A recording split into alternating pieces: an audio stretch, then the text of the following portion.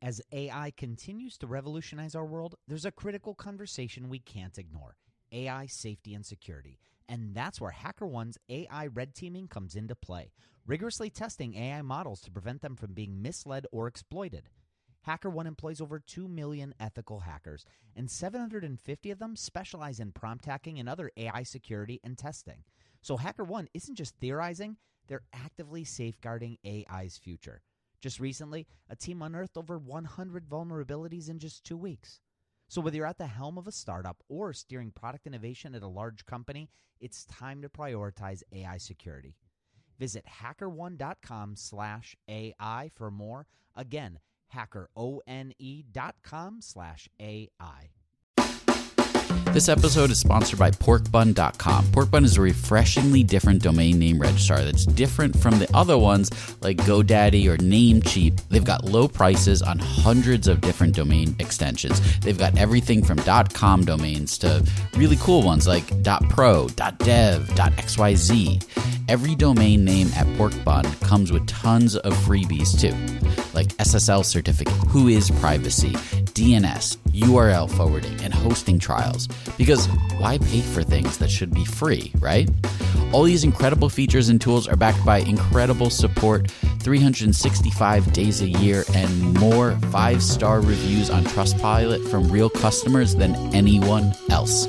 Look, you can get $1 off your next domain name from Porkbun and see why they're the best domain name registrar around by using our code.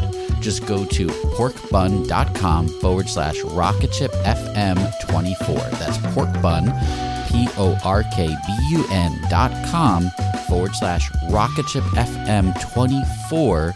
You'll save $1 on your next domain. This episode is brought to you by Gigantic. At Gigantic, you can level up your product skills through live small group cohort-based trainings. We're incredibly excited to welcome you to our next cohort of our product strategy training kicking off in January of 2024.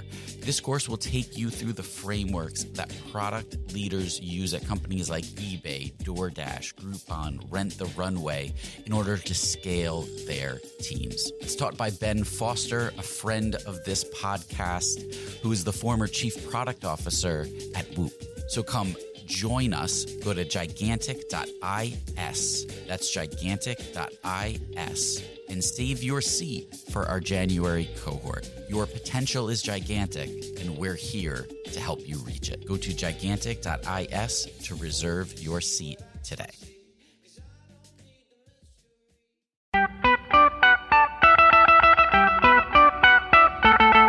Welcome to the Rocket Ship Podcast. I'm Michael Sacca. I'm Joelle Steiniger. And I'm Matt Goldman. And we're having 20-minute talks with entrepreneurs teaching you how to launch your product into revenue. Check out our book at howtobuildarocketship.com to reserve your launch discount and to download a free chapter.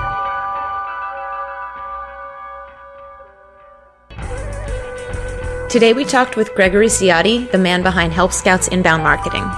He breaks down his process for producing his unique research-backed content, and he also talks about the recent decision to pull down the email wall to all their guides and let them live out in the open. So welcome to the Rocket Ship Podcast. We're here with Gregory Ciotti. He is the inbound marketer at Help Scout. Greg, welcome to the program. Great to be here. So tell us a little bit about getting started with Help Scout and what those early days for you look like, and maybe even what your day-to-day looked like. Absolutely. So in the beginning, I was actually a contract worker for Help Scout, a freelance. I'm sure everybody has gone through those days, and it was kind of interesting because I was happy with the situation, but I kind of had my eye on trying to find someone that I could really do full-time content for. Part of it was finding a challenge, finding a space I thought I could do really well in. And I wanted it to be B2B just because that's kind of like where a lot of my experience comes from. So in regards to Help Scout, I got forwarded to them by Leo from Buffer. They were looking for somebody, and I would say I was freelancing for like maybe 2 months. And, within 2 months of working with the team, the culture was a fit. The product was something that I have a lot of experience just using Zendesk, and I'm not going to sit here and slight Zendesk, but as a customer for a lot of companies who use Zendesk, I was just like, oh man, there needs to be something better. And I just love what they were building. So that's kind of the backstory. I just thought, I thought we could do a lot in the customer service space. And so far, I think the most recent like information I have in terms of like, you know, the effects that I've had for the company is 84% of all inbound traffic is now through some piece of content, which I think is kind of amazing considering we're doing, you know, 250,000 uniques a month. It's kind of crazy that information has been such a big role in kind of helping with growth. Yeah, well, you're kind of known for these research-backed articles. Were you always writing kind of long-form content, or was there an evolution to get to here? I mean, I would say I caught on pretty quickly that I felt, you know, back in the kind of the blogging days of like 2005, everybody would say write short pieces, but that was when there wasn't a lot of people doing it. I mean, nowadays, if you're going to write something, it kind of has to either say something really strongly, something totally kind of fresh, or it has to be comprehensive. That's pretty much the only two ways I found that kind of really break through kind of like the clutter that is content marketing or whatever you'd like to call it today. So, I mean, for us with the whole research side, I guess I've always kind of looked at it as like the M. Night Shyamalan technique is what we kind of call it internally. It's like you need to have that unique twist or otherwise people won't remember what you're doing. You know, poor M. Night, he kind of ruined his career by trying to up the unique twist with every movie, right? But you only need to get it right once. I mean, with us, it was like we looked at customer service articles, and if you go on Forbes or something, I mean, every article is like 5 tips I pulled out of my ass this morning on the way to work. Like they're just awful. So we were just like, if we were going to write about customer service, like what's the unique angle? Like what do people want to actually see about? And, you know, it was pretty obvious. It was kind of serendipity in a way, but it was pretty obvious just given, you know, looking into the space that people really wanted like a data-driven approach to it. So within that data-driven approach, how do you find consistent content to write about? I mean, you do have to kind of rely on serendipity a little bit, but I mean, starting with great sources is one of the best ways. Frankly, if I'm just speaking candidly, I don't think there's a single good business publication out there besides the Harvard Business Review. It's the only thing that I pay for, like in terms of like a subscription to something. And just kind of having a lot of a really organized Feedly nowadays. Back in the day, it would have been like a Google Reader or something like that. But just really keeping an eye out for people in the space that, you know, they put out good stuff, especially original research. Because you can take original research from like, I guess some of my favorite sources are like a couple, like psychology journals and Gallup and Forrester and people that do, you know, kind of original, looks into, customer experience and stuff like that. And just having them kind of having a nice stream of incoming stuff that you can kind of play off of each other. Cause you might find like a piece of data that's like, you can't really do anything with that single piece, but it might be perfect for an upcoming article as like a supplement or like a nice little excerpt. You know what I mean? Yeah. So most of the writing that we do isn't research backed. It's more story form or talking through something that we experienced with, you know, building out the product or marketing it. So take me through that process. It sounds like you always have your ears open. Some of it's serendipitous and you're watching these sources, but when you decide on a topic to write about, what's that process look like? Are you pulling from one source? Are you digging deeper into whatever they were talking about and going to other places online where you find the info? How's that work? So like very rarely will I find across something that I think needs to be written about by itself. Generally speaking, what I do is if I find something good, I have a really complex, delicious system, which unfortunately for, you know, people who have asked me about this, all my like 99% of my delicious links are private just because that was a setting that was like, I just selected it and kind of forgot about it. I kind of wish I would have set it to public because people could see like my process of like what I save and stuff like that. But basically I have like a really kind of, I wouldn't call it complex. It's just a very well organized, delicious kind of bookmarks. And I keep them in, you know, very specific categories. Like you can't categorize anything as like interesting. Like you're going to really fuck up your kind of bookmarks that way. So if it's something that's like customer loyalty research, like I have a tag just for that and I'll tag all of that stuff. And when it comes time to, you know, the way I like to bring research in is like, I like to make a point. So that's why I kind of don't really rely on like a single piece. You know, if like we're going to talk about like customer loyalty programs, I have a tag in Delicious that's just about customer loyalty programs. I mean, not only research, but people's opinions and stuff like that. So basically I kind of just wait it out until I find a topic that I like to like kind of tackle. And I just go through and find great like supplemental arguments that, kind of back up my own points and form the piece as a whole. When Rainn Wilson realized he had a special gift for talking people to sleep, he had two choices: construct a massive speaker that would blast his voice to every person in the country, or invent a talking pillow. AT&T Business eventually talked him into the pillow thing. And, backed by a reliable network, the only network with built-in security controls, Sleep with Rainn was a hit. Take your ideas to the moon and beyond at business.att.com. That's business.att.com. So something else that has really set your content apart is the visual style that you put on everything. I remember from day one when I started discovering the guides and things like that Help Scout was putting out, you knew in 2 seconds, even just based on that top graphic, this was a Help Scout article. Can you talk a little bit about how you started that approach, and if you're working with a designer or if you have some kind of style guide that you can jump in and crank some of this stuff out on your own? Because I know for us, it's been a big struggle when we try and put together things like slide shares or more visual storytelling. We really struggle with that, and you guys have found a way to make it look so clean and simple. So I'd love to hear your process and how you do that. Absolutely. I mean, I wish I could add a better kind of piece of advice rather than just having a good designer on hand. I mean, one of our co-founders is a designer, the lead designer, and he's amazing. And we kind of, I guess, like my biggest benefit really is to be able to work with him directly and we never outsource like anything, design wise, which I know is, like I said, it's not really the situation a lot of people are in. In terms of like strategy, I mean, we really just looked at, I feel like design is best in those kind of instances when you look at what other people are doing and then try to do, something else. I mean, things stand out when they're different, obviously. So we kind of looked at the customer service space and found that, a lot of times if people did have a strong visual element, it was just like they were good at finding stuff on like Shutterstock or clip art. Like it wasn't anything kind of like original or compelling. So we wanted to go with like really kind of bright, simplistic kind of like graphics that summed up the article in like a single icon. Hopefully that's like the message that we get across. I mean, pretty much every graphic is like a very bright background color and an icon that hopefully sums up like what I'm about to talk about. Other than that, I do come up with the like the design ideas a lot of the times, but Jared is the one who implements. And a lot of times actually his original creations he just comes up with it, does it himself. And by the time the article is ready, it's already there. So I'm kind of spoiled in that regard.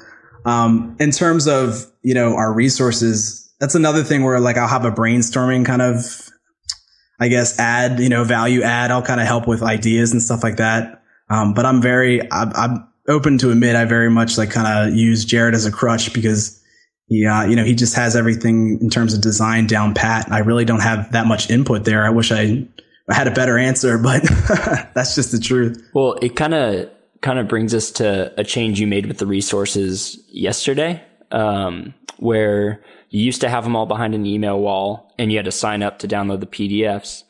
And I think you were taking those PDFs and putting them up on the SlideShare sites too.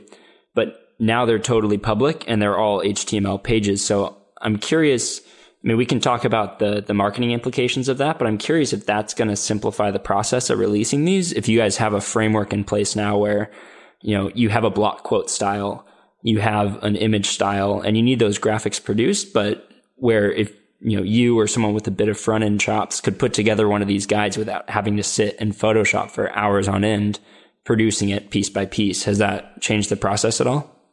Oh, there's definitely like a style guide, I guess you would call it, for the resources. It definitely has some, I guess you pretty much described exactly what I would have said. It kind of has simplified the whole process because, an ebook design, there's just a lot more to it. I mean, and there's a lot of things that I feel like are more difficult to convey on a single ebook page than what you can do off of an not infinite, but a lengthy scrolling page, if you get what I mean. So it's definitely been a big kind of, a big burden has kind of been lifted in terms of what it takes to create this stuff on the back end. And yet, the final product I think is just as beautiful. So talk to us a little bit more about opening up this wall. What caused that decision internally, and what benefit are you guys seeing from it? So, I feel like there's a couple different stages with blogs. I mean, in the beginning, you really want to get people on the newsletter. That's what it's all about. It's impossible to find traction otherwise. And you have to do a lot of kind of extra promotion for each piece of, each article that you put out if you'd like to get anywhere. That's definitely what I did in the early days. I mean, every new Help Scout article, I kind of had to really work hard on getting it out there. And I was just like, you know what, let's forget this. Let's just try to really focus on getting everybody on the newsletter. And we figured the best way to do that was to have an incentive. And we kind of took like a, I don't know how you would put it, like a treasure box approach. We didn't want like one article or one resource that people would get. We wanted you to be able to get a ton of stuff if you signed up for our newsletter. So gating all of those things kind of made sense at the time. In terms of the transition, we're 40,000 newsletter subscribers right now. And like I was telling Matt earlier, we actually cut out around 6,000 people who hadn't opened up in like 6 months. So, we're growing the newsletter so fast. It's like, why do we bother kind of doing, we used to use these kind of opt-in pages for like guest posts and stuff like that. And those don't really have the returns that they do, nowadays. So we're like, why were we hiding this stuff behind the scenes when we could be attracting, more links, a lot more search engine traffic, because nobody links to an opt-in page. If you haven't figured that out, no one ever does. So, one of the things that we found like right away, just to give you kind of a simplistic example, we opened up the Art of Customer Loyalty, and within like a couple days, it was in the front page of Google for customer loyalty. Right now it's kind of doing the Google dance. It's bouncing around a little bit. But kind of as a comparison, I had been trying to rank that opt-in page for customer loyalty for like months. And I couldn't, it was just like impossible. Like Google does not like to rank those pages at all. And yet we opened it up, and within 3 days we're at the front of, we're the first page of Google. It's definitely a big return in terms of kind of just opening up for everyone. So was that your dry run? Did you do that before you opened everything up to see how it would work? Yeah, that was the first thing that we kind of switched over to the open style. And it looks like you guys have also built like I said before, a framework, but not just the style guide. It looks like everything's broken into chapters, and there's a consistent format across everything, which is great because you recognize it as a Help Scout resource when you see it. Did that take a ton of effort to put together? Did you require, pulling devs off of the product to do this stuff? Actually, no. Like I said, Jared kind of, he handled the whole transition himself, basically. He definitely took him off of a lot of like the design work that he does within the product. Although at the time, we just use a different organizational calendar when Jared is kind of really marketing focused, to handle kind of other stuff that, he won't need to be involved in. But yeah, basically he kind of he wanted to he didn't have to really redesign, and the kind of theme of each resource didn't change very much. It just had to have that transition to the online version. So I wish I had a better understanding of his process of like what he does exactly to kind of outline what would be different. But I just know that, it took him about 2 weeks and everything was kind of moved over beautifully. If you were starting again in today's environment, which direction would you go? Would you go for an open resource, or would you go for the newsletter collection? No, if we had to start again, I would not do the open resource. Like I said, it was definitely a strategic move that was kind of made once we thought we were at a certain size. The way things work, like when you have 100 subscribers and you send out, you send out a broadcast to them, you probably gain maybe like 10 more people if the article kind of takes off and people share it. So there's not really a return there. I mean, when you have a big enough return to kind of like focus inward, stuff like appearing off site, a lot of the PR stuff I was doing, all of the guest posting I was doing, the returns just aren't there anymore. It's like you're not seeing the traffic bump that you used to. I mean, I remember back in the day, it's like, we wrote a guest post for Copyblogger, and it's like we got like 400 subscribers in a day and everybody was psyched and blah, blah, blah. And it's like nowadays that's not even really a blip. You know what I mean? It's not really a big deal. So we kind of had to figure out what we could do on site that would scale better. And as it turns out, I mean, search and just general like links and people picking up the resources and linking to them and talking about them was just a much better way to get the brand out there. And it's like, why would I do extra work to like, come up with totally new resources when we could just transition the great stuff that we had into a more open format. So something that Joel and I have been putting off for a really long time is guest posting. Did we miss the boat on that, or is there still value in doing it? I mean, if you can get on a site where it's more of a rarity, I find that it still works. And on sites that have, excellent audiences, like I would recommend Copyblogger still as like one of the very few sites on the internet where we've had like returns that were worthwhile. When you can do it like that, like I said, either get on someone's site who it's like they never really allow guest posts or they don't allow guest posts very often, people will kind of see you. But when you do guest posts for kind of big sites that, they always have guest authors writing, there's this kind of like, I call it byline blindness, because it's like no one reads the byline anymore. I've written for people and then I go down in the comments and I have people thanking the person who runs the site and not me. It's like you totally know they didn't click through. They didn't look at anything. So yeah, I wouldn't say you totally missed the boat with that stuff, but you just have to be much more selective with your time. I mean, you kind of have to do the whole freelancer, like, this is what I value my time at. And if I'm going to take 4 hours to write an article for someone else, it has to have X returns, or just don't even bother ever again.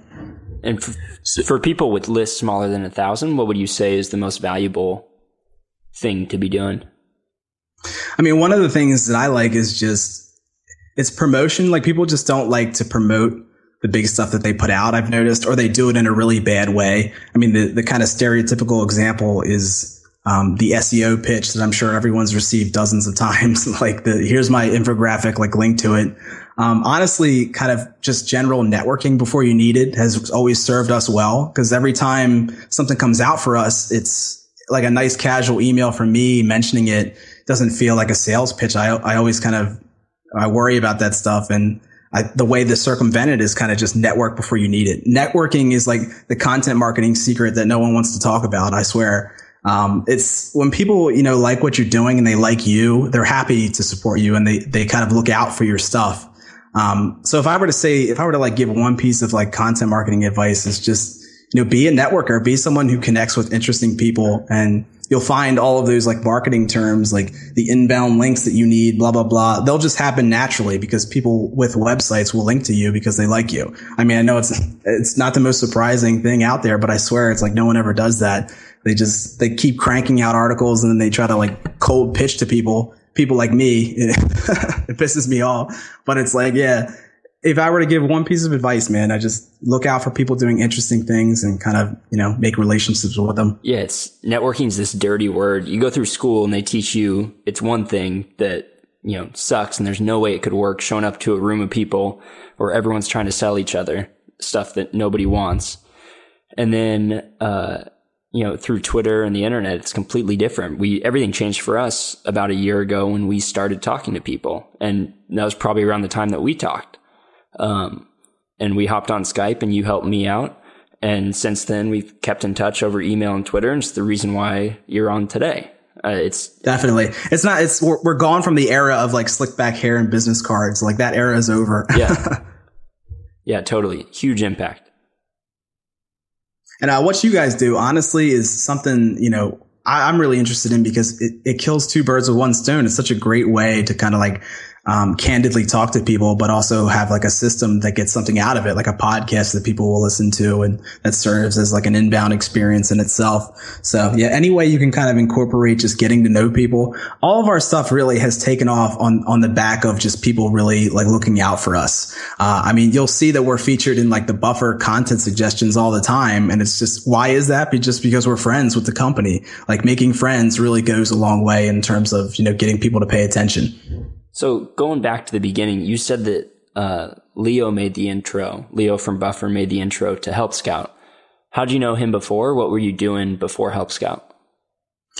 Honestly, I mean, this is kind of validation for that technique, but honestly, I just reached out to him via email and saying, like, I was loving what Buffer was doing. In time, in a couple months, I guess, went by, and I actually started writing for them a little bit. Nothing paid, just because I really liked what they were doing. I thought it'd be a great way to kind of get my name out there. These were in the early days, though, back when Buffer wasn't getting like 10,000 tweets per article. So it was kind of like the beta stage. But yeah, it was basically just me kind of getting into the space. I wanted to find someone in SaaS that was like doing something interesting. Like I said, I wanted to be B2B, which is why, if you're curious, I never kind of like went with Buffer in terms of full time. So yeah, it was kind of just a friendship between me and Leo, which is crazy, because we've never actually met in person. It's crazy that the internet can allow like a relationship like that, even though we've never even had the opportunity to shake hands yet. Yeah, it really is. It's an incredible tool. Well, thank you, Greg, for coming on and sharing your insight here. Tell us, where can we keep up with you and Help Scout? Absolutely. So the Help Scout blog is just helpscout.net/blog. My personal site, which will update once every time the planets align, probably once every like 3 months or so. GregoryCiotti.com is where I kind of like, if I have something, important to say about what we're doing behind the scenes at Help Scout, especially with content, that's where I'll write about it. Thank you for joining us. Definitely. It was great talking to you guys. Thanks. Thanks for listening to another episode of the Rocket Ship Podcast. If you haven't yet, pop open iTunes and subscribe to be notified of future episodes. We have some really great ones lined up. And while you're there, leave us a review. We really appreciate each and every one of them. Вот экзамен доверия. В своих людях уверен, ведь проверенный временем. И белый как Эминем. Банда рэп в деле. Ведь ты в FL, либо с NPC-сеты на сцене. Если социум не заценит, своих зацепит. Приятней денег, только руки в небе. Цени мгновенье.